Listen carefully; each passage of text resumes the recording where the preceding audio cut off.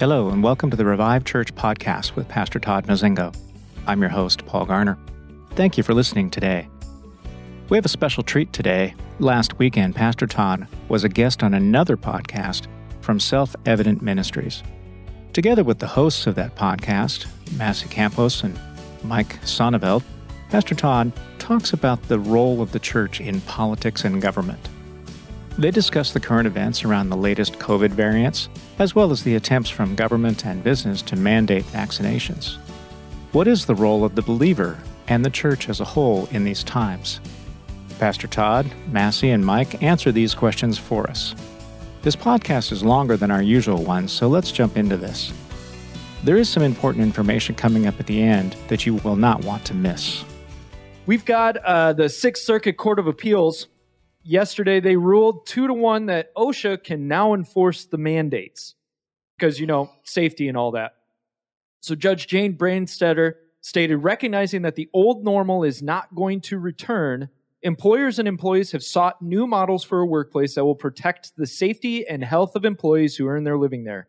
In need of guidance on how to protect their employees from COVID-19 transmission while reopening business, employers turn to the Occupational Safety and Health Administration. Yay.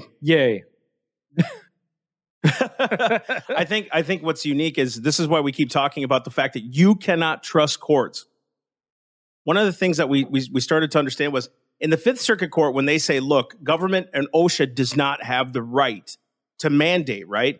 So then you read the Sixth Circuit Court's opinion, and not one time did you see any constitutional reference. The only time they brought up a constitutional reference was this, when they said that the state has police powers. When the state has police powers, basically they say that the state can control. It's got the authority to control its own people. Right. The problem with that idea is if they don't abide by their own constitution, they are going against the law. This has been the problem with courts this whole time. We've thought since 1962, so not even 73 and all these other things, since 1962, when they took prayer and Bible reading out of schools saying that separation of church and state, that whole idea changed how the courts ran. So in other words, now they can invade on our personal lives and how we worship God and all these other things. Courts have never gotten it right. Do you guys remember Dred Scott? Do we remember DOMA? Do we remember all these things? Now, the Defense of Marriage Act was signed by a president, first off, who was a Democrat. It was defense of marriage. No gays, none of that stuff, no gay marriage, all these other things. The court upheld it, and all of a sudden, 20 years later, they said it's unconstitutional. How does it go from constitutional to unconstitutional in 20 years? Right. Why do they consider it a living, breathing document? It's almost like, I've heard this saying before, maybe it'll jive when we talk about it more and more, that the church first spiritually leads the way, then the physical catches up. In other words, when the word of God and the Spirit of God aren't meshed together with the word, we make the word a living, breathing document. So in other words, we get too far in the weeds in the Spirit where the word doesn't mean much. It's just the word will catch up to where the Spirit is. But then we get sometimes too far in the word, which is why our church, Revive Church, has that word and Spirit back together. We get so far in the word where it becomes legalistic, right? And that's what you see now. We see a government basically taking the Constitution at no face value. It's just a living, breathing thing. President Biden came out and said that nobody really understands. How do you even define an American, he said. Nobody's really an American. How do you define?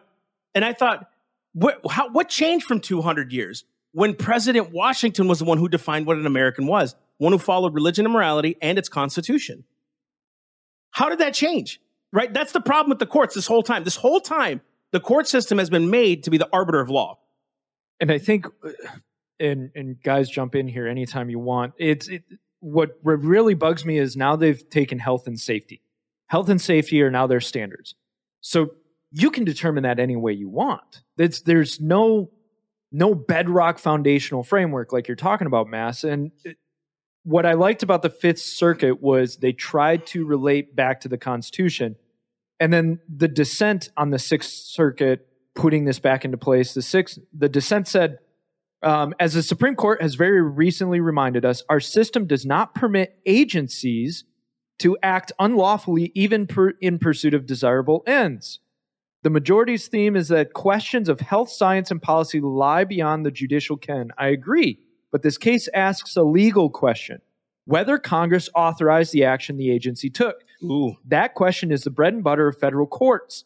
This case can be resolved using ordinary tools of statutory interpretation and bedrock principles of administrative law.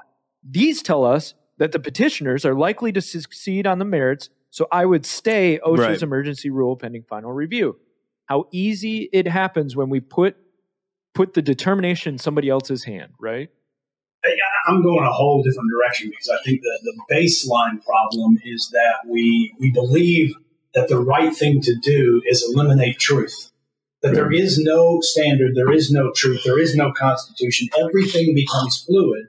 Therefore, everything becomes whatever we want it to be for the moment. Right.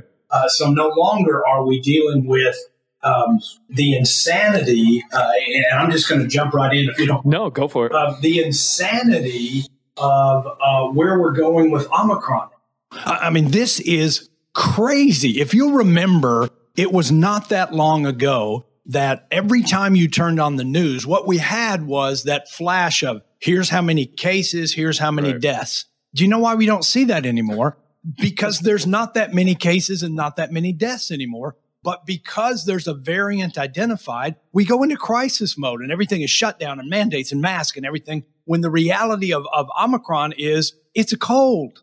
It's mild. No deaths. No kidding. For me, I would say let's all get it and be done with this virus as a whole so we all build our immunity and go on while it's mild. Right. But instead, what we're doing is going right back to, well, this is what we did before. We did masks, and we still have variants, so that obviously didn't work. Right. Yeah. But here's the thing. This is where Christians now, I've been nailed on this cross, that you don't love your neighbor, Pastor Todd, by keeping your church open. You don't love your neighbor because of a virus. Don't you see that there's a pandemic and 800,000 people have died? Don't you understand? How do you answer that? And my answer to that is the same. I love and I want a church that takes care of people, but to sit and govern their life and tell them what they can and can't do. I mean, quite honestly, I don't want somebody telling me how I take care of myself medically. I'm going to make that decision. And I know this has probably been said 1,000 times in 1,000 different ways. But if you're vaccinated, what do you care if I'm not? Right. You're protected yourself. What do you care if I haven't? I'm the one taking the risk, not you. And quite honestly, what we know now is if you're vaccinated, you're going to give it to me. That's right. Okay. So you're going to shed. I need to sit back and say, no, it's not even shedding now. We're talking about the fact that it's still transmissible, even if you have the vaccine. So I'm the one that's not vaccinated. I need to stay away from people who are vaccinated because they can give me the virus. Leprosy. Dang. And okay, I want to add into this. Let's talk about that. Well, let's talk about that. I may go a bit different track, but look, first off, guys, I'm just going to say this. Massey will know what I'm talking about. If you're in a Facebook argument, be respectful, okay? Facebook arguments are such a waste of time for the most part, but if you're going to get into it, be respectful on what you're saying. Now, that being said, one of the problems, and I want you guys to either piggyback off of this or correct me where I'm wrong. One of the problems with this whole thing is this idea of love your neighbor as yourself, so therefore you have to go get vaccinated and wear a mask. The problem is none of these are defined sins to not do. So now what you're doing is you're putting your own conviction on somebody else, which this is classic Romans 14 in my mind. That's right. Is don't be putting your own convictions onto somebody else and determining what they're doing or not doing is sin if it's not defined sin, right? Let each man be convinced in his own mind. And so I get frustrated when I see somebody saying, you're a sinner for not getting the vaccine and not wearing the mask because you're harming your neighbor. Hold on. Where in Scripture does it say I must get vaccinated and wear a mask? I love my neighbor, but that may look differently to two different people. I think what you're talking about here is where's the line? Right. What do we draw in that? Do we stop driving cars because we could potentially wreck with someone else? I mean, there's just no limit to what is protecting my neighbor, what is taking care of him. And I'm not saying it's an every man for yourself, because it's not. We are believers and we do love and we do care. But there's a limit to sanity. Okay, right. Go with that for a minute, because you can look up any statistic, and this happened on Facebook just recently. You can look up any statistic. 800,000 people died of COVID. Nobody mentioned how obese they were. Nobody mentioned how old they were. Nobody mentioned pre-existing conditions and how many of those people. And just because a test said they had COVID doesn't mean they had COVID. Even the flu tests are 50% false positive. We don't even know. So like even statistically, the CDC came out and said, if you're vaccinated within 2 weeks and you die within those 2 weeks, you're considered unvaccinated. So they skew the numbers all the time anyways. Is this really a pandemic when you have literally 99.5% of the people surviving? And they pushed fear for so long. And to play that game of statistics, even the CDC said 94% of deaths couldn't be considered a COVID death. They were COVID with comorbidities. So they just tested positive. Then you get the PCR tests that are completely unreliable. Right. You get 4 tests and you get 2 positive, 2 negative, right? And the whole cycle system of going out to 40 cycles, which the people who are reasonable say, look, you're just finding traces of random stuff at that point, and so to play that statistic game is really just. But I think what it shows is how illiterate and emotional the Christian can become to justify their own narrative, including politics. Right. This is what happens when they don't understand history and liberty, right? They just go by emotion, which is what the Sixth Circuit Court just did. They had no mention of the Constitution. All they said was, well, there's a pandemic. We've got to do it. Us. There was no mention of legality except for the police powers of the states. Read that Sixth Circuit decision real fast. It says that the states have a police power in the 10th Amendment. The problem is it wasn't the states that enacted it. It was President Biden that wrote an executive order to OSHA to do all these things. Way different. You see what happens with the courts when you trust them? And when you don't know law, you just say, oh, crap, there we go. And you know what you'll start to say within yourself? Must be the end. That's what happens when you don't understand law. You start to just go, well, emotionally, well, I guess we're going to lose. No, and that's ridiculous. You have no basis in truth anymore. Bingo. Truth is manipulated based on what the politics of the time are, what you want to do.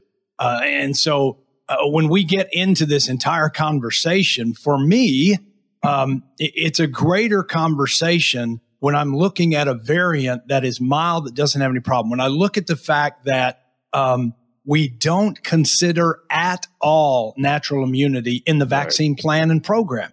And so you got to believe there's a manipulation of some kind going on. Now, what that manipulation is, whether it's selling vaccines, whether it's control, whether it's a future end times issue, it doesn't matter. It matters that we step back and say, what is the real story here? What are the facts here? And what makes sense? And when you have this kind of situation and you don't consider natural immunity at all, where's the CDC saying, let's test your immunity? And if you're naturally immune, you don't have to get the vaccine. They're not doing that. Why? Because they're pushing a vaccine. I was thinking about that earlier. I was thinking about that earlier today. So we were talking about, with that line or that degree, right? And I was thinking about cars. I was thinking about the opioid epidemic. I was thinking about obesity, and how many people die of obesity and heart disease and all that every year. The number 1 and number 2 factors of COVID death are age and obesity. So if we're going to determine that it is imperative that all Christians enforce vaccines, enforce masks, all of that, why are we not enforcing weight loss programs? Because you're going to absolutely kill the church potluck, and you can't do that. What about all those casseroles? We're all eating vegan meals. What about all that mac and cheese? Take it easy, Mike. That's it. No carbs. We're all going keto. No. We're treading on some dangerous ground here when you start going there, son. This is exactly what I'm saying by where's the limit of being Christ, of being Christian. And so because if I sit back and say, well, I've already had COVID, so I'm naturally immune, so I don't need a vaccine, am I being unchristian to not get the vaccine? No, I don't need it. Right. And you don't need me to have it. Right. I think, we'll get into the Bill of Rights in a second, but I think that idea of leprosy has been brought up as well.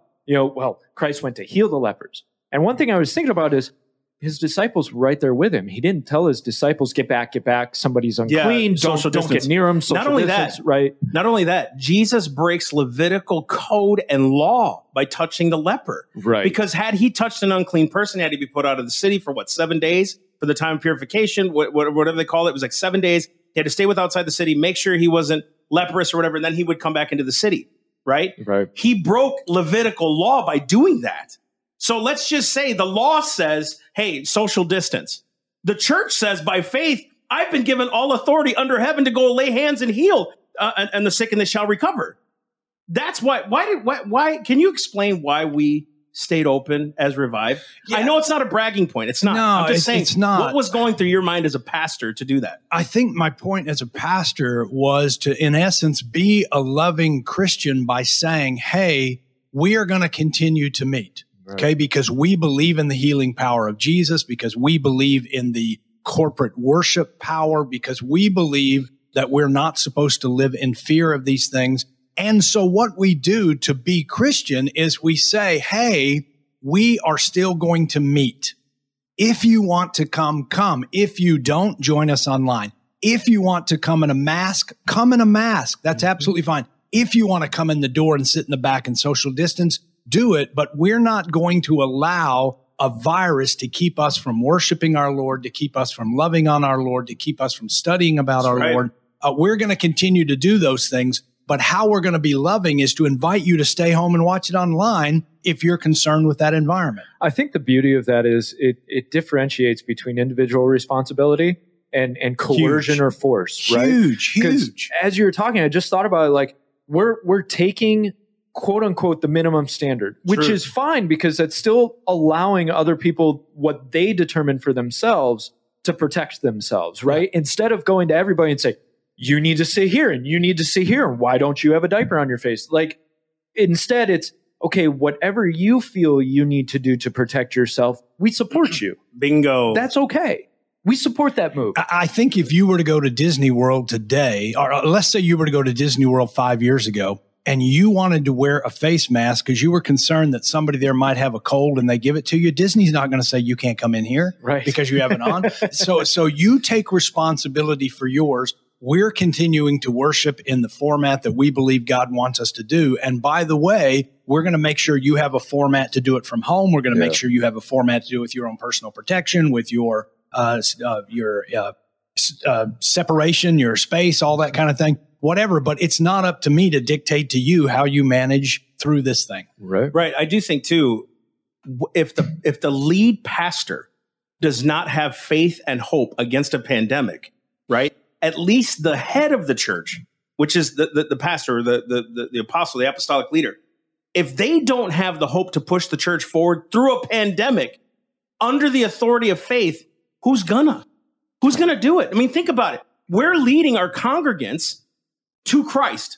Our job is to push them to Jesus. Our job is to push them to sanctification, to make sure that they're clean before the Lord, to make sure that they're baptized in the Spirit, all these things, to know their giftings in Christ. If we're the ones who say, oh my gosh, obey government over God, then what? You know, I think it goes to another conversation we've been having for quite a while about the kind of pastor you have. And the pastoral mentality, the pastoral ministry always cares about the people. And so oftentimes the pastor, if that's the ministry, and I'm talking fivefold ministry and biblical, if that's the ministry they operate under, then everything is, what do I have to do to take care of you physically, to take care of you emotionally, to take care of your health?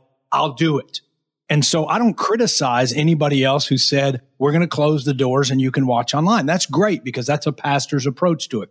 But maybe an apostolic approach is, if you're online at home and you'd like a pastor to call you, we want to make that arrangement for you. If you want to come in here teaching, we want to have teachings for you to do that, whether you're online or here. And so I don't think there was necessarily a right and a wrong unless it was done in fear. That's what I'm saying. That pastor was saying, hey, I'm scared that we might get this virus and die, so we got to shut the doors. That's fear. And I think that's where it goes. And the other thing, too, is either God knows what's going to happen or he doesn't.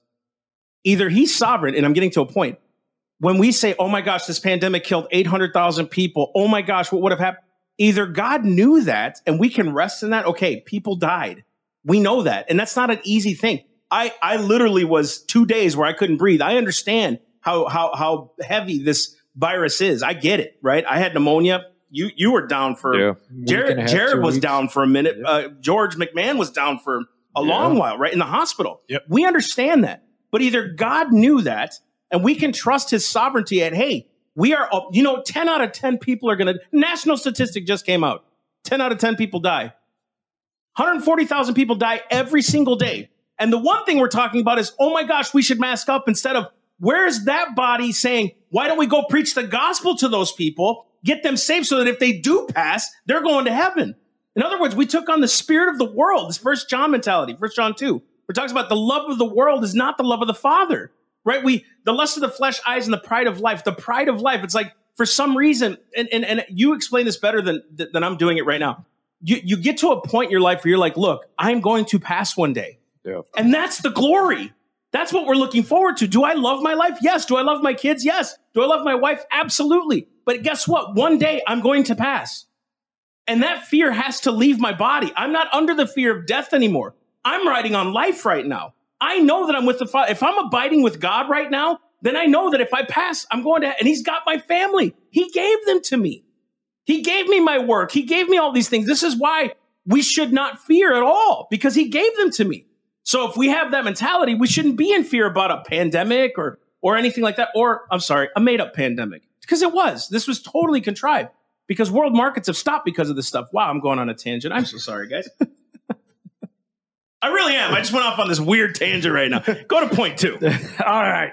So we're going to get into Happy Birthday Bill of Rights because this conversation is kind of bumped up against this. So the Bill of Rights birthday was on December 15th. And if you're a new viewer, guess what? We don't have a podcast on Wednesdays. So we decided we'd do it today. I just want to give a little bit of history and philosophy behind the Bill of Rights because I think it's so important for us to understand. People will throw it out, the Bill of Rights, the Bill of Rights. They don't understand what was going on with it. So what happened was they were having an argument when they were writing the Constitution. Do we write out each person's rights so that we know government won't touch them? Or do we not write them out so that government won't think only the written ones are the rights people have? What they decided was to write a Bill of Rights, the first 10 amendments. Why did they do that, Mike? They wrote it to keep government confined. Because they saw in the past that when the government said, yeah, your rights come from God, no big deal. And when they didn't have those Bill of Rights, listen, the reason why Australia has what it's happening is because they don't have a Bill of Rights. What has protected America for so long and its citizen is this thing called the Bill of Rights. Government cannot infringe. Now, they've tried, and obviously they write laws around it to regulate. But notice they can't really stop your freedom of speech. Because if they can shut you down on the internet, guess what you're going to do? Find another way to get out the message, right? So we have this thing called the Bill of Rights because they've seen civilizations pass. They saw civilizations pass where they would pass these constitutions under God, by the way, under God. And still it would turn into despotism and tyranny because guess what? Every man wants power. When they get in that position, especially if they're corrupt and immoral, they want power. And so they'll always do what they can to be a king. And so they knew that. And they said, look, the Bill of Rights is a necessary thing. Now, there was 2 things that they wrote with the Bill of Rights. One, it wasn't a list of my rights, but rather a prohibition against the federal government. If you read the first line, it says Congress shall make no law. And it goes through 10 different Bill of Rights. We have 27 amendments. Those things matter. Congress could not touch your freedom of speech, press, couldn't touch your guns, couldn't touch your privacy, couldn't touch states' rights. Now, we've seen an erosion of that because government has taken on this thing called the living, breathing Constitution, which is wrong. But that was one of the main reasons they wrote the Bill of Rights. Right. And especially on that. So while they were trying to ratify the Constitution, so before they wrote the Bill of Rights, because they ratified the Constitution first, then they went back and said, okay, we'll write a Bill of Rights. During the ratification of the Constitution, Madison wrote in Federalist Paper 45, the powers delegated by the proposed Constitution to the federal government are few and defined. In other words, what we wrote are the only powers federal government has. That's all the Constitution does is tell them what they can do. He said, those which are to remain in the state governments are numerous and indefinite. The former, in other words, the federal government, will be exercised principally on external objects, as war, peace, negotiations, and foreign commerce, with which last the power of taxation will for the most part be connected. In other words, taxes should be pointed outwards, never inwards. Oh, 16th Amendment, anybody? The powers reserved to the several states will extend to all the objects which in the ordinary course of affairs concern the lives, liberties, and properties of the people and the internal order, improvement, and prosperity of the state. Now, when you look at general welfare clause, that takes on a whole different meaning. That's right. Again, if you guys don't know the history of the general welfare was written and it was taken actually from the Articles of Confederation, which meant if you read Article 10 of the Articles of Confederation, general welfare meant protection of the states, not handing out free money to people who needed it. That was not the purpose of welfare. We now know welfare is a different thing, but nowhere do you see in the Constitution mobilize money to go to individuals of the states or of the federal government.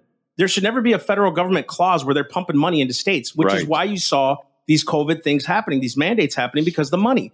We all know that when they kept those mask mandates up and shutting down and all these other things, our counties were getting some PPE, buddy, and tons of money. Lots of it. So much so that if you go back in public records last year, a lot of them voted themselves raises. Because, of course, it was the money. Follow the money. So in the Bill of Rights, we had the First Amendment.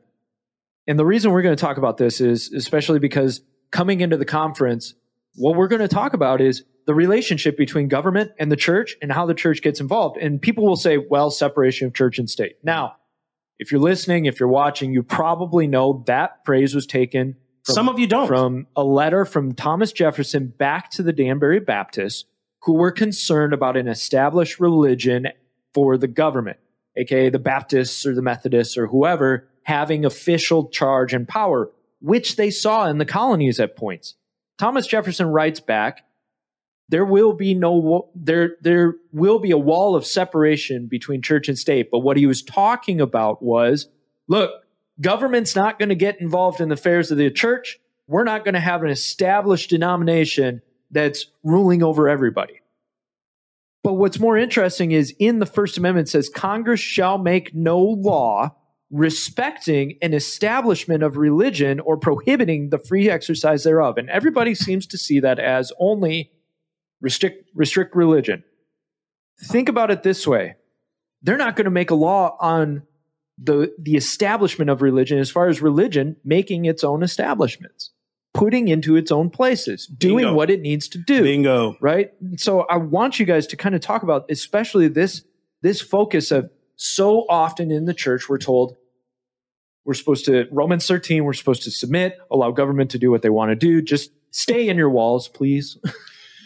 Wow. I think, there was a reason we built it that way. Right. Because we had to build a premise for this. You can just open the can here because this has been nothing more than a slippery slope. Right. This has been nothing more than that statement about there be a separation being abused and used. You get to 1954 and the Johnson Amendment coming out and saying, hey, here's where the churches need to stand if they want to be tax exempt. They cannot talk about either condone or criticize politicians. And so if they want to remain tax free, then they have to stay out of politics, if you will. Right. Then we go into our school systems and we say, oh, there's supposed to be a separation, so we got to take the 10 Commandments out of school. Oh, there's supposed to be a separation, so we got to take prayer out of school. And we go on and on and on to where the mentality actually has now invaded the church. The church has allowed the mentality that we are supposed to stay out of government to invade the church, and that's wrong. It's anti-biblical. Come on. Okay? Yeah. And now, I'm going to address this real quick because I think it's a minor issue, but I think it has to be addressed. A lot of people talk about, the 501c3. You can't talk about politics to 501c3.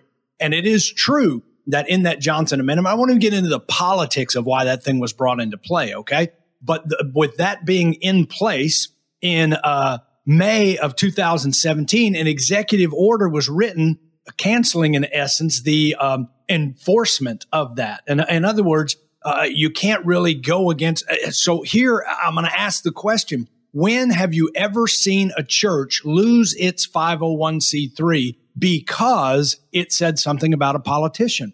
You don't see Never. It. And now we have an executive order that says we don't want to enforce that thing. Let's back down. Now, maybe that changes one day. Maybe it doesn't. My point being is there is nothing right now that keeps the church. Good gracious, got something in my eye. There's nothing right now that keeps the church from being involved and speaking about the political arena.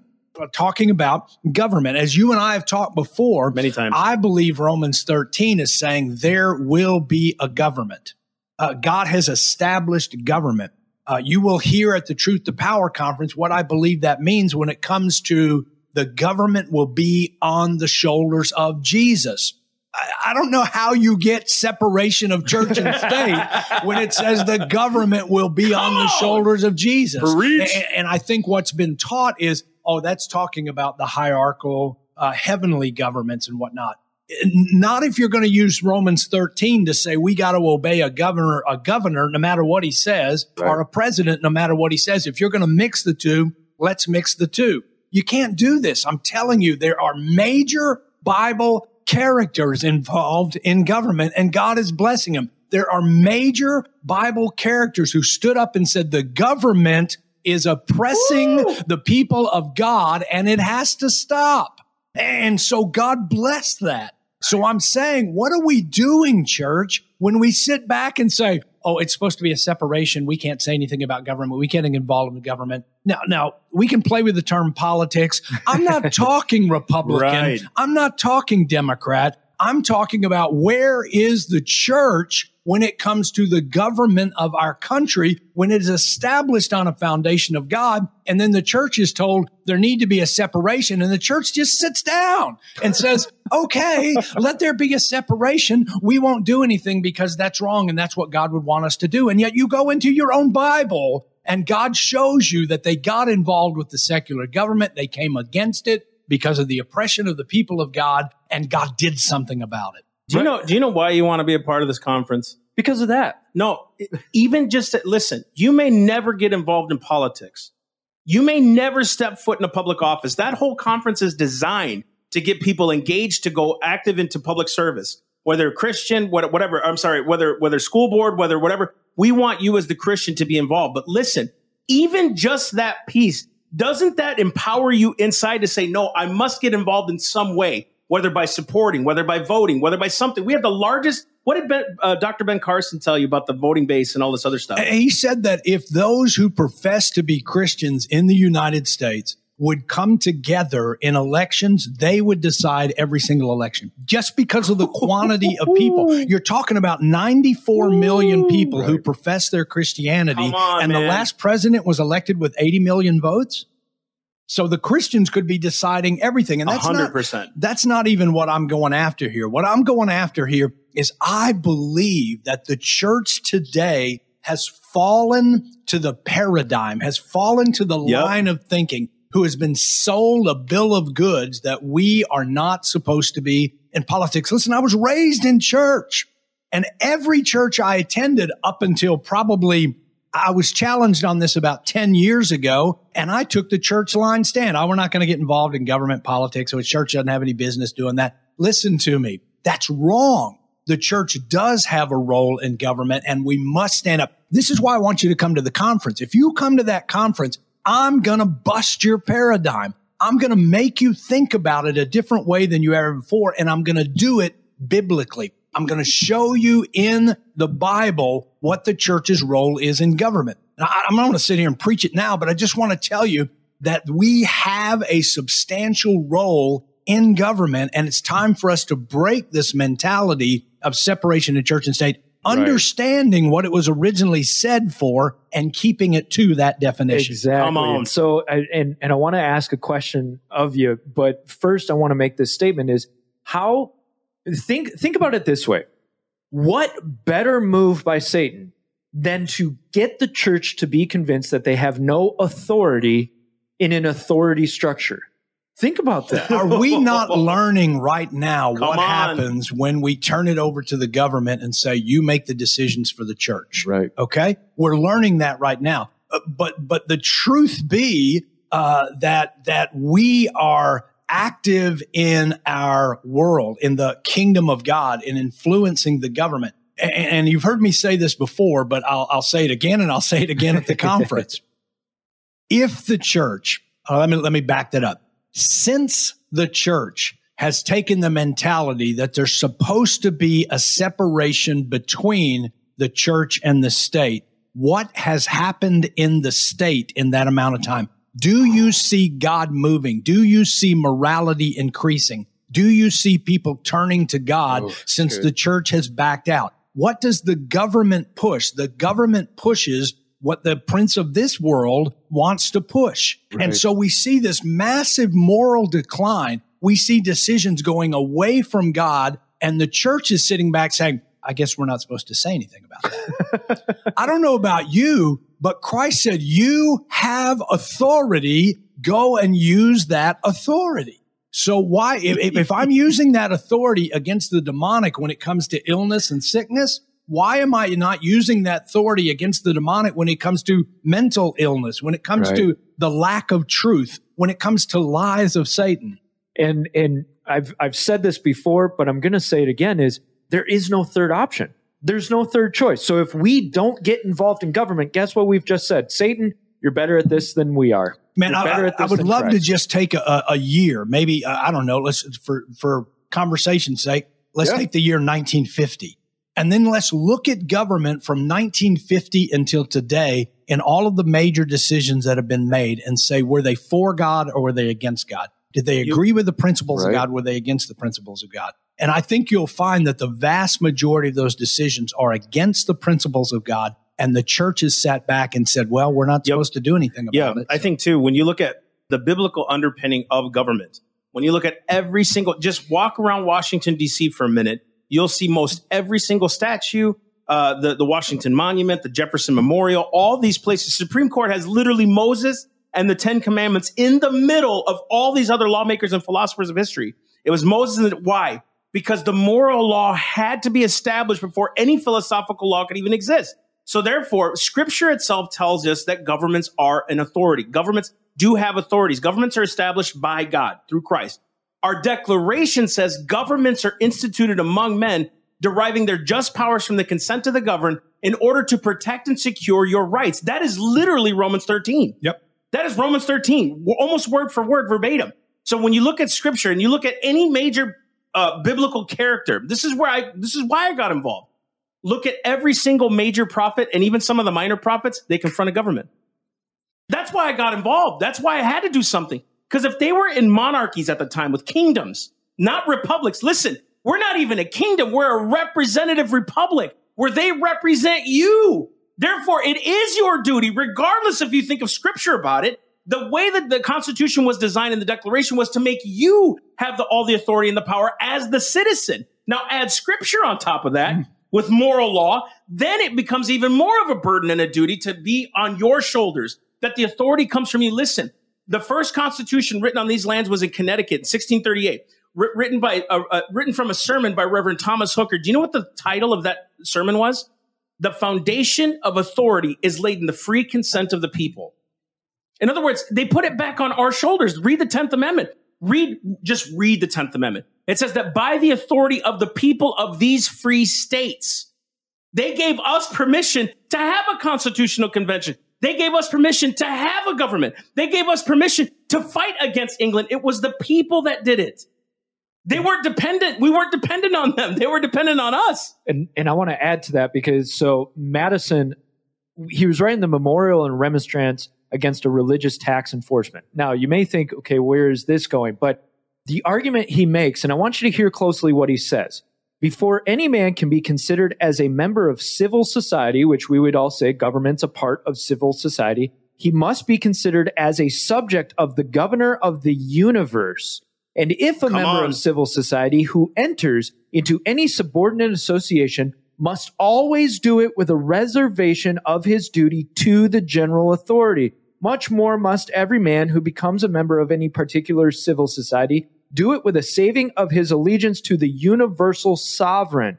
We maintain, therefore, that in matters of religion, no man's right is abridged by the institution of civil society, and that religion is wholly exempt from its cognizance. In other words, just because you have a religion doesn't mean that government gets to say, nope, that can't be a part of all of this. He's saying it right there. One of the architects of the Constitution and the Bill of Rights is saying it, you need to be to God first, then to civil society. That's because exactly when it. you're in a line with God, you will produce a better civil society. Exactly, because the morality has to coincide. Listen, we have Pastor Todd on because, well, number one, he's my pastor, and he's You feel like name you have to. recognition. kind of have to. Second, we're using his building. I feel so honored. No, I'm kidding. Honored, No, really. I'm playing. Look, I get the honor to be the assistant of this guy. He's such a man of God, but Move on. I know. Revive Church and Self-Evident are partnering. The purpose of this conference alone, not just the church side, not just the purpose of the conference is because you're going to have 6 other speakers that are going to they're designed to teach you how to run for public office. My goal is to get 10 to 15% of the people that come to run for their school board, to run for their county council, to run for their city council, to be mayor, all those things. We have these things available at this conference. Most people, when I go out and speak, I agree with my buddy JD who just texted me. He said, it's cool that we go out and encourage, but if there's no thread being developed, these individual things can get cut. Right. So it's like we have to kind of bring them all together and say, here's the training, because they don't know what to do. Most people are like, what do I do? I think it's even more simple than that. I think the issue is that they don't know it's okay. Because of poor teaching on Romans 13, we don't know if it's okay to actually get into government. We don't know that it's okay to break this separation of church and state thing. That's right. And so once we figure out, hey, we should be involved in these things, then people maybe have the freedom to say, you know what? I'm sick of the way things are going in my kids' school. I'm sick of the way things are going in my county. I'm sick of watching the ungodly moves being made. If it's okay for me to get involved, I'd like to get involved. Yeah. So I have a question. I should have asked this first, but why this conference? Because you're kind of going against the grain here in a lot of ways with our area, right? There's some churches that get involved, many don't, and a lot of them shut down. Why host this conference knowing what could happen? What the recourse that could happen? Listen, my whole gist in this thing is I'm sick of watching our country go away from God. I'm sick of it. I'm sick of the decisions that are being made. I'm sick of the confusion over everything from gender to viruses to everything else, with no sanity, with no God, with no moralistic thread or fiber being introduced, and watching the church sit back and say, it's okay because we're not supposed to be involved. Right. I don't want to stand before God one day and say, I didn't do anything about it. I just let it continue. I was okay because that's government and we're not supposed to be involved in that. So that was supposed to be yours to take care of, God. And so I didn't take care of it. I didn't get involved. I don't want to stand before God and him say, you let that happen in your city? You let that happen in your country? You didn't stand up and say anything about it at all? That totally brings to mind the parable of the talents. Think about that. The man with the 1 talent, what does he do? He hides it. He buries it. Whoa, I'm not going to get involved with this. I'm not going to step out with this. The other ones took their talents and they went out and did something with it and multiplied. How dare we as Christians have what God has given us in terms of influence and wisdom, spiritual power and authority? Okay. We hide that and don't go out and influence the world for Christ. So I'm so glad you're here, because this is opening up another door for another conversation. You had preached probably last year sometime. It was you preached it a couple of times, but it really hit me different, that I'm going to be in charge of 10 cities, 5 cities. No, but you know what happens when the gospel of the kingdom is not preached? Not just the gospel of Jesus. That's good. We need to get them saved. But then there's this kingdom mindset where we have authority, man. And can you explain this? Because I think when you have that teaching, it brings to mind what we're supposed to do. Right. You know, most of that was taken from the parable of the minas, and the people that were given the minas, and the master went away and came back. And we were analyzing, what is the mina? What does it represent? Is it financial? Is it just money that God affords us a certain amount of money and we're supposed to steward that and multiply? No, when you look in the story, it says that when the master returned, those who were wise with the minas that he gave them, he said, I will now put you over 10 cities. Right. Ooh. Now, this is a piece that goes back to the parable of the talents too. So I'll take a quick tangent and then we'll come back. When the parable of the talents plays out and the one guy hid his talent, the master returns. Now, we got to know in that parable, the master is Christ returning. He takes the 1 talent from the man who hid it and he gives it to the one who had 10. What does that represent for you and me? That after the master returns, after Christ comes back, there is still reward, there is still responsibility. All of this is playing up to, how did you take care of it here? How will you take care of it in eternity? So in the Mina story, he gives them this, and then he says, you will be responsible now for 10 cities because you were responsible with the minas. What did that message just say? He's looking at how responsible you are now so that he can put you in position to be responsible in eternity. Man, it's not sitting on the clouds singing songs to the Father. Yes, I think there'll be times in the throne room. Yes, I think there'll be times of worship. But I think there will be cities and nations, and we will be given responsibility based on how we handle the responsibility today. So do I want to sit back and say, I don't really care if the government is godly when I know I'm being measured as to how I'm going to be used in eternity? Yeah, I do think too. Okay. Now we need to have you back next week just to do a teaching on that. Right. He should just be the third. He should just be our guy, right? There we go. So hear this. When Christ returns, or when we go up to meet and he says, well done, thou good and successful servant. Notice he doesn't say, well done, thou good and successful leader. There's a reason, because leaders are servants in Scripture, right? How we serve here on earth, how we serve the Lord here on earth is how we will lead in the kingdom in the next. I believe when I heard that teaching, I was like, I have never, ever thought about the fact that what I do here on earth is going to play out in the kingdom of God. If I'm apostolic, I better be using that gifting and expanding the kingdom while on earth. And it's funny because even we all kind of, we've heard stories of the prayer that Christ taught us to pray, our Father who art in heaven, hallowed be. When he says, thy kingdom come, thy will be done on earth, that is literally him saying, this is a litmus test. Right. I'm showing you, you can have the kingdom of God on earth. Folks, listen, if we can have the kingdom of God on earth, how can't you be involved? And this goes into the idea that I think there's been kind of a misconception about the idea of salvation. So salvation tends to be that end goal.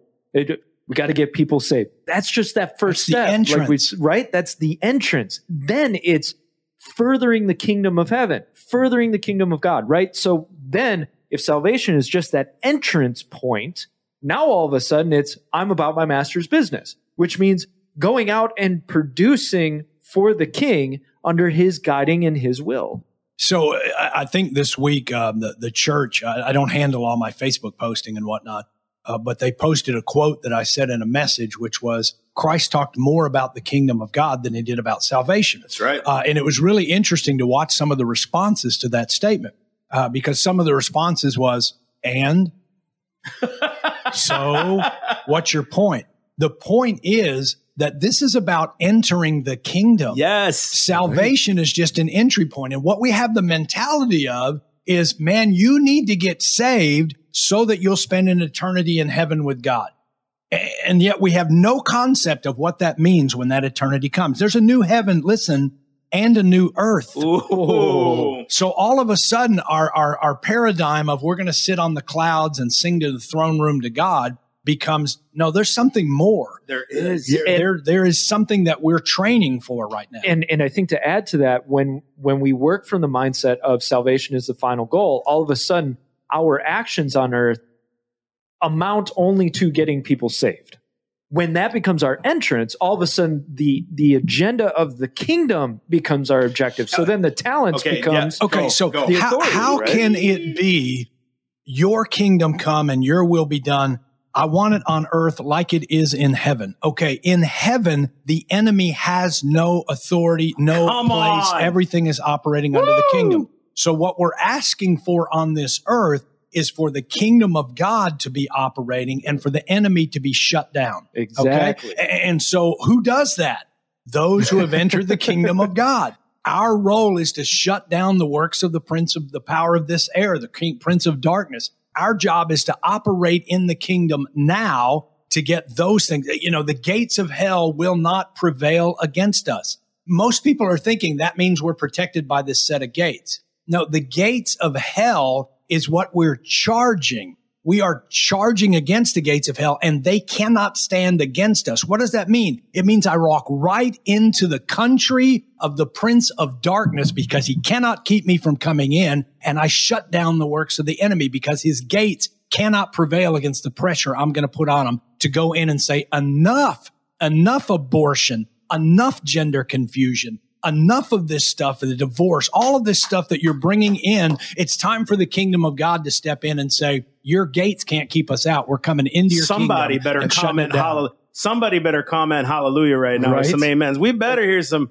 some praise breaks right now. I feel like, man, I'm gonna jump up and down right now. Shoot. I want to add on to this because there's a paradigm shift that has to happen as well in terms of if Christ is the head and the church is the body, who is the body submitting to if we've decided that Satan can have control over the governing authorities? What we've just said is, Christ, you don't have power or authority over this sphere, so we're going to have to submit to Satan on this. Dude. No, Christ has all authority, so Right. the body submits to the head. The body doesn't look at what Satan's doing and say, well, that's just the way it is. No, the body says, not here. My head is Christ, and Christ does not put up with this type of stuff under his authority. Especially if we're Christ's. He was not defeated by death, by sickness. He wasn't defeated by this earth. Therefore, if we're of that seed, we're born of a new nature and an incorruptible one. Listen, what's your story? It's going to be heavy, but what's your story going to be when you get up to, I overcame porn? Like, is that it? It's like all that, defensive, the existence not was, offensive, yeah, right? the existence was, I overcame porn. I became a better dad. Or, man, I read Hebrews 11 and I took that on. That we saw God subdue nations. We saw him stop the mouths of lions. We saw him heal, save, deliver. We saw him change our community and our cities. We saw him take territory in our counties and our cities. We saw him bring the kingdom of heaven on earth. I think that is where the Christian misses it in a lot of ways, because we've been preaching this Jesus-centric kind of salvation-based message, which is good for evangelists. But do you see why the health of the body, I'm going on a tangent in a minute. No, go for it. The health of the body has to be the apostle, prophet, pastor, teacher, evangelist, because the apostle will lead the way to the kingdom teaching. The evangelist brings them in that door. If all we have is either pastors or evangelists, we lose the kingdom mentality. And we're not going to take ground in this field, because that's what apostles do. That's what prophets do. They're out to go after kingdom mentality, right? That's why the baptism of the Spirit is so important. That's why you'll hear people, that was for them. I find it funny. Jesus told us to go preach the gospel to every creature. He told the disciples that, right? He also told them to go heal the sick, raise the dead, cleanse the lepers. But we're supposed to omit that because that was only for the disciples. But we're all supposed to preach the gospel? How many, and here's a question, how many men in Hebrews 11 are honored by their faith purely because they resisted sin? Think about it. But we've taught people your strength is in the fact that you're not sinning anymore. Dude, praise, as come opposed on. to moving forward in faith and taking action, taking territory for Christ. Go for it. Salvation isn't the end goal, it's the first goal. Right. Come on. Salvation gets you in the game so that you can accomplish the goal. Boom. Okay. And so when we believe as believers that we are now operating in a kingdom of God with the authority of Christ, then we have a job to do. Wow. And this includes in this conversation the job of looking at how we are governed by a secular government that was established on the inalienable rights of God. And now we're going to sit back and say, well, let's believe that we're supposed to be separate from the government so we can let it be taken over. No longer is it your will be done on earth as it is in heaven, your kingdom come. It is, we're not supposed to be in this and just let it go downhill, right? I do think It's messed up. Yeah, that's right. I think the next 3 weeks when we come back and do the show, we'd love to have you on because there's so much we got to cover before the conference starts. Listen, there's a link right now that's pinned that is for the conference. I believe it's pinned. I'll unpin this one. And I believe that one's pinned. Go down there and register for the conference. We know a lot of you are going to show up without registering. That's great. And I've already heard, I know a lot of people are going to come and not register. We want you to register because there's also a lunch involved as well. But we want you to be a part so we know how many parking attendants we need to have out there to make sure everything's good. We are expecting 700 people, and we know God's going to bring that because we want them mobilized and engaged. But I didn't prepare you for this, but we always do a life lesson. What's God showing us this week, this month, whatever? I didn't prep you for this. For Massey here, there's this life lesson, and we minister to the people through these life lessons. Pastor Todd was gone for a couple weeks. And it's kind of one of those things where it's like, okay, here you go. And I'm like, all right, I can handle this. No, I can't. I'm freaking out, right? I realized that there's nothing that I can do to make something work of what God has called me to do. Allow me to explain. I physically learned how to let go of a burden. I literally went to the Lord and I said, this is not mine. This is yours now because I didn't call me to this. My job is to remain clean in this.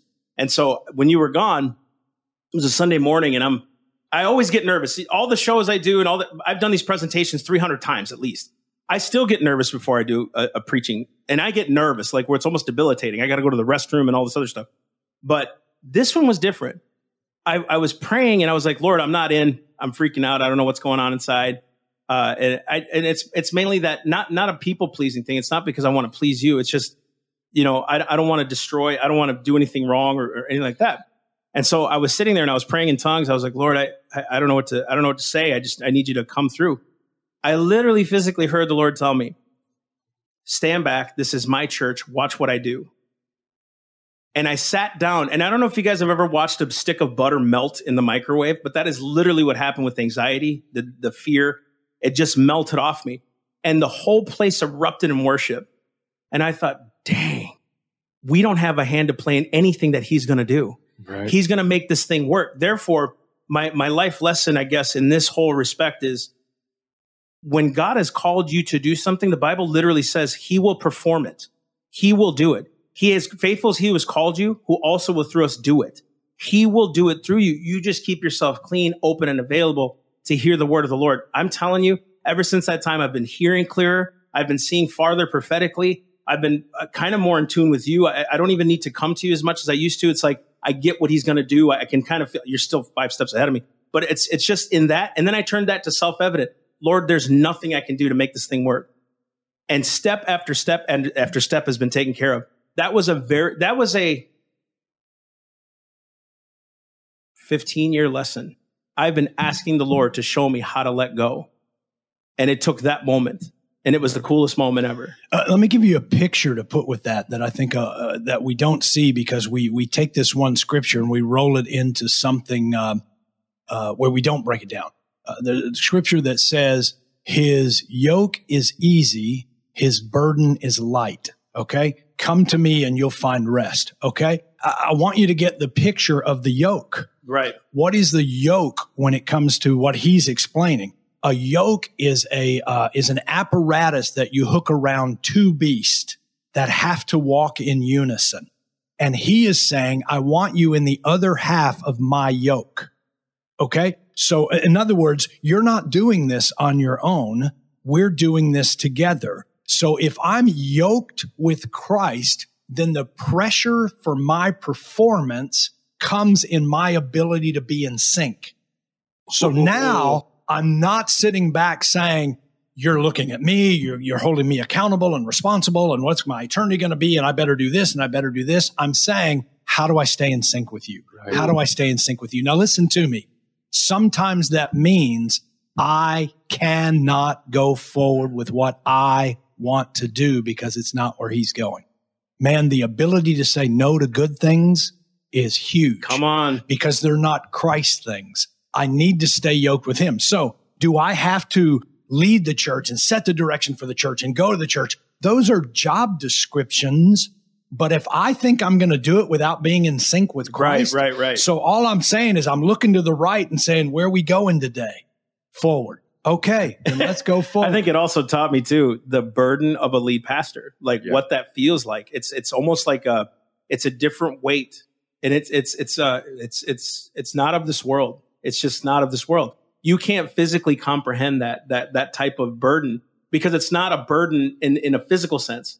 It's a spiritual weight that it's just there, and it consumes your in a good way. It consumes your mind. It consumes like, Lord, what we want to see miracles and healings and salvations, but Lord, we want more than that. What's going on here? So it really taught me a lot, and that's just a life lesson for me. I don't know if you've learned anything. No, I'll throw more on it. It may be a mentoring moment for you. Okay, you have got to get to a place where you recognize the peace that passes understanding. Yep, totally. Because you are being responsible, but only for what he's telling you to do. Right. So I don't have to be responsible for everything. Sure. How many pastors have you heard? It's a common theme that pastors burn out. Am I correct? Truth. Some commit suicide. Some get out of the ministry. I believe that the vast majority of those people are either falling to peer pressure or don't understand the yoke. Right. They don't understand the yoke with Christ. that it isn't about whether they're good or not in and of themselves. It's about whether or not they're yoked with Christ. I want to read this. This lady said, "I've been searching for rest since my husband passed away a year and a half ago. I need rest in him, looking in the wrong places." Yeah. What say you to that? So this is what I would say to you today. Her name's Shelley. Shelley, you may or may not know my story, but in 2000, I was 38 years old, and my 36-year-old wife had succumbed to 3-year battle with cancer and died. And so at 38 years old, I had 2 children, and my wife had passed away. And you have to deal with that, okay? You have to deal with that. You have to process through that. And people will tell you, time heals all wounds. Time doesn't heal all wounds. What heals the wound is perspective, okay? I pray that your husband was a believer. And if he was a believer, then he has accomplished what we're all wanting to accomplish. When you really get down and get quiet with the Lord about your life, if you're a believer, the goal is to leave this life and to join that eternal one with him. So he has gone to vacation ahead of you. He is in eternity ahead of you. He was blessed to go ahead of you.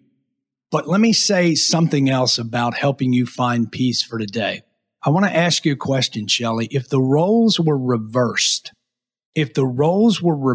and you were in your eternity with God and he was still on earth, what would you want to speak over him and say to him about the rest of his life? Wouldn't you want to say, I don't want you at home full of sorrow for the next 10, 15, 20, 30 years. What I want you to do is know that we're going to be reunited one day, but for today, find joy. Find it in your friends, maybe find it in someone new, maybe find it in a career, maybe find it in something, but I don't want to know that I have left my spouse to remain in sorrow and misery. I want them to enjoy the life. You would want him to find a way to find joy, to dance, to laugh, to enjoy life until you could be reunited. You've got to sit back, Shelley, and say, this would be my husband's desire for me, that I'm not miserable, that I'm not filled with sorrow. And so I'm going to honor him by going and finding joy. I'm going to go find it in friends. I'm going to find it in cooking. I'm going to find it in a hobby. I'm going to find it maybe, I don't know how old you are, Shelley, but maybe in another marriage, because he would want you to be loved on. He would want you to be taken care of. He would want somebody watching over you in the same way. If you were gone, you would say, I don't want him to be by himself. That'll be a lonely place. I want somebody there with him to help him. So take confidence that the Lord is working together all things for good, even though that doesn't make sense at all right now. But I think what you could do today is just recognize you're a vibrant, wonderful person today, and your husband would want you to find joy. I just want to pray for you, Shelley. Father God, I pray that you would give her a peace that passes her understanding. She does not have to know why it's okay and she can find joy again. She just knows it's okay to do it. Shelley, you're making the right decisions. Let God guide you into a joy and a peace again. Release the sorrow and be okay to be at joy in Jesus' name. Wow. Amen. Wow. Yeah, I wouldn't have been able to say none of that. No, I think she had said that she must know you. She said you'd prayed for her once before, but I think it's still hard. I think you still process. It's still very process oriented, right? Because it goes up and down, I'm sure. So good word, man. Can I ask you, Pastor, what is it that is a life lesson for you that you've learned, whether past recently, that really changed how you pastor, how you changed, how you what you do now? I don't want to be cliche, but I want to go back to the conversation we've already had about the recognition that I'm operating in the kingdom of God, that there is work to do, that I am being not measured in the sense of, are you doing good enough or are you not doing? But God is looking to me and saying, I'm giving you these things. I put you in responsibility of a church, and I want to see what you're going to do with it. Will you stay yoked with me? Will you still listen to me? Will you still follow my ways? Will you stand up for rights? I'm operating in the kingdom with authority and power. My role is not to wait until I die. My role as a believer is not to just be glad that I'm going to heaven and take as many people with me as I can. I want to take as many people with me as I can, but I want to recognize that there's a job to do today, that there's responsibilities, that the kingdom of God has to be preached to all the earth. Listen, that only begins with the gospel of salvation.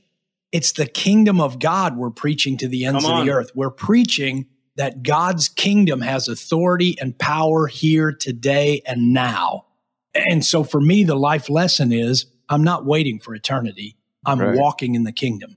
How do you follow that? I was going to say, go for it, buddy. Yeah, here we go. For me, especially lately, I've been really working on this process of prayer and stepping deeper and deeper into prayer, as well as activating a prayerful war in the middle of things. A lot of times I think what happens is we just allow things to happen to us. Then after the thing passes, then we pray about it or we pray into it, totally right? Get it, dude. But in the midst of the emotions, in the midst of the problem or the issue, learning how to all of me get into prayer about that situation, even when the emotions are battling and hitting. And I had it just 2 days ago, and it was like, I got it. And it really was spiritual, like emotional, just grinding on me. And I couldn't figure out what was going on. And of course, immediately what the response is, I'm just going to wallow in these emotions and, Lord, help me out. Lord, help me out. As opposed to actually investing into prayer in that moment and getting before the Lord, despite the emotions, despite how I'm feeling, despite the pressure, and praying out through that process and having active, powerful, authoritative prayer. Come on. And just learning that of how to react with prayer, with worship, react to each situation scripturally and know that I've got Christ with me. It's not, okay, come on back now that the problem's subsided, So that's really what I'm learning right now. Good work. Yeah, everything's good. And so I think the more and more we do these, the more we hope that it's not just teaching you, it's actually setting you free inside and that God has got a hold of your heart to do greater things than even he did. So the purpose is, and this is where our life lessons come into play. It's like, dude, I can believe that we can change the government. Right. I can believe all these things. But man, when it comes to you, sometimes like, why am I struggling with that insecurity, that fear, whatever it is, right? And it's crazy because I can believe for huge things, but he's working on you, the man, first, before you go out in the public. So guys, again, go to theselfevidenttruth.com. Sign up for the conference. Listen, if you guys also want to sponsor or support this ministry, you can do that by also going on theselfevidenttruth.com. Listen, it's fertile ground. We're going out there and reaching so many kids, so many people, and we're going to continue to do that. And guys, listen, we're partnering with Revive Church. This isn't our first and only occasion to partner. I believe this is a merger that needs to happen because we're going to see not only the church take territory, but it's going to take territory in the right way, in a godly way, in a lawful way, the way he established it, and all those other things. So we are honored to have you on the show, brother. Glad to be here. And dude, you've already knocked it out of the already. We're like, is he going to come back? All right, whatever. Well, whatever. But he will be here, God willing, if he can, the next few weeks before the conference, so we can really flush these things out. We'd like to bring on some of the guests that are coming, like Gloria Tucker, just put them on video for a little bit, kind of share why they're coming. But there's so many issues we need to cover as the body that it's our time to activate. Listen, 2022 is a year that's, you've already kind of prophesied this, but 2022 for Revive is a big year, but I think nationally is a big year for the elections, for all these things going on. Most people say, oh my gosh, it's a pivot point. I've been hearing that since 2000, since I got into politics. Most important election ever. We're going to die if we don't. Listen, it's not just that. This is a longevity issue. It's not just a race by race issue. If we can get these things done, and we saw what happened in Virginia, that gave me hope that the church is alive and well. It is active, and we can do this thing. But this is why we're doing these conferences. This isn't the only one we're going to do with Revive. There's going to be more that come. But we want you to be a part of it. Again, go to the Truth to Power Conference tab on the top of theselfevidenttruth.com, and you guys can sign up on there. And we'd love to have you a part. January 14th and 15th. Amazing speakers are coming. Representative Anthony Sabatini is going to come. He's the freedom fighter here in Florida. He's literally one of the only ones that stand with Governor DeSantis on pretty much anything Governor DeSantis does and says as far as for leadership and liberty goes. But again, guys, God bless you guys. We'll see you next week. Well, what did you think? Has God been speaking to you about any of these things? We would love to hear from you. You can email us at info@reviveusnow.com. Revive Church and Self-Evident Ministries are partnering to bring a free conference in January called Truth to Power. You will learn about your God-given constitutional rights, the biblical foundation of America, and the importance of local government. This conference has some outstanding speakers, including Pastor Todd Mozingo. Additionally, there will be workshops to teach us how we can get involved in influencing our local community as well as state elections. Have you ever considered running for office but did not know how? This conference will show you everything you need to know to enable you to run for office or to help others run for office. This is a 2-day conference, Friday and Saturday, January 14th and 15th at Revive Church in Stuart, Florida. You can learn more about the conference and register at theselfevidenttruth.com/event/Truth to Power Conference. This podcast is brought to you by Revive Church of Stuart, Florida. You can learn more about us at our website, reviveusnow.com. If you would like to support this ministry, go to our website, reviveusnow.com/give. If you live in our area or are planning a visit to our area, we would love to have you join us. We are located at 8851 Southwest Old Kansas Avenue, Stuart, Florida. If you enjoy this podcast, why not click to subscribe right here on the podcast site of your choice? That way you won't miss any of Pastor Todd's and Revive Church's future podcasts. Thank you for joining us.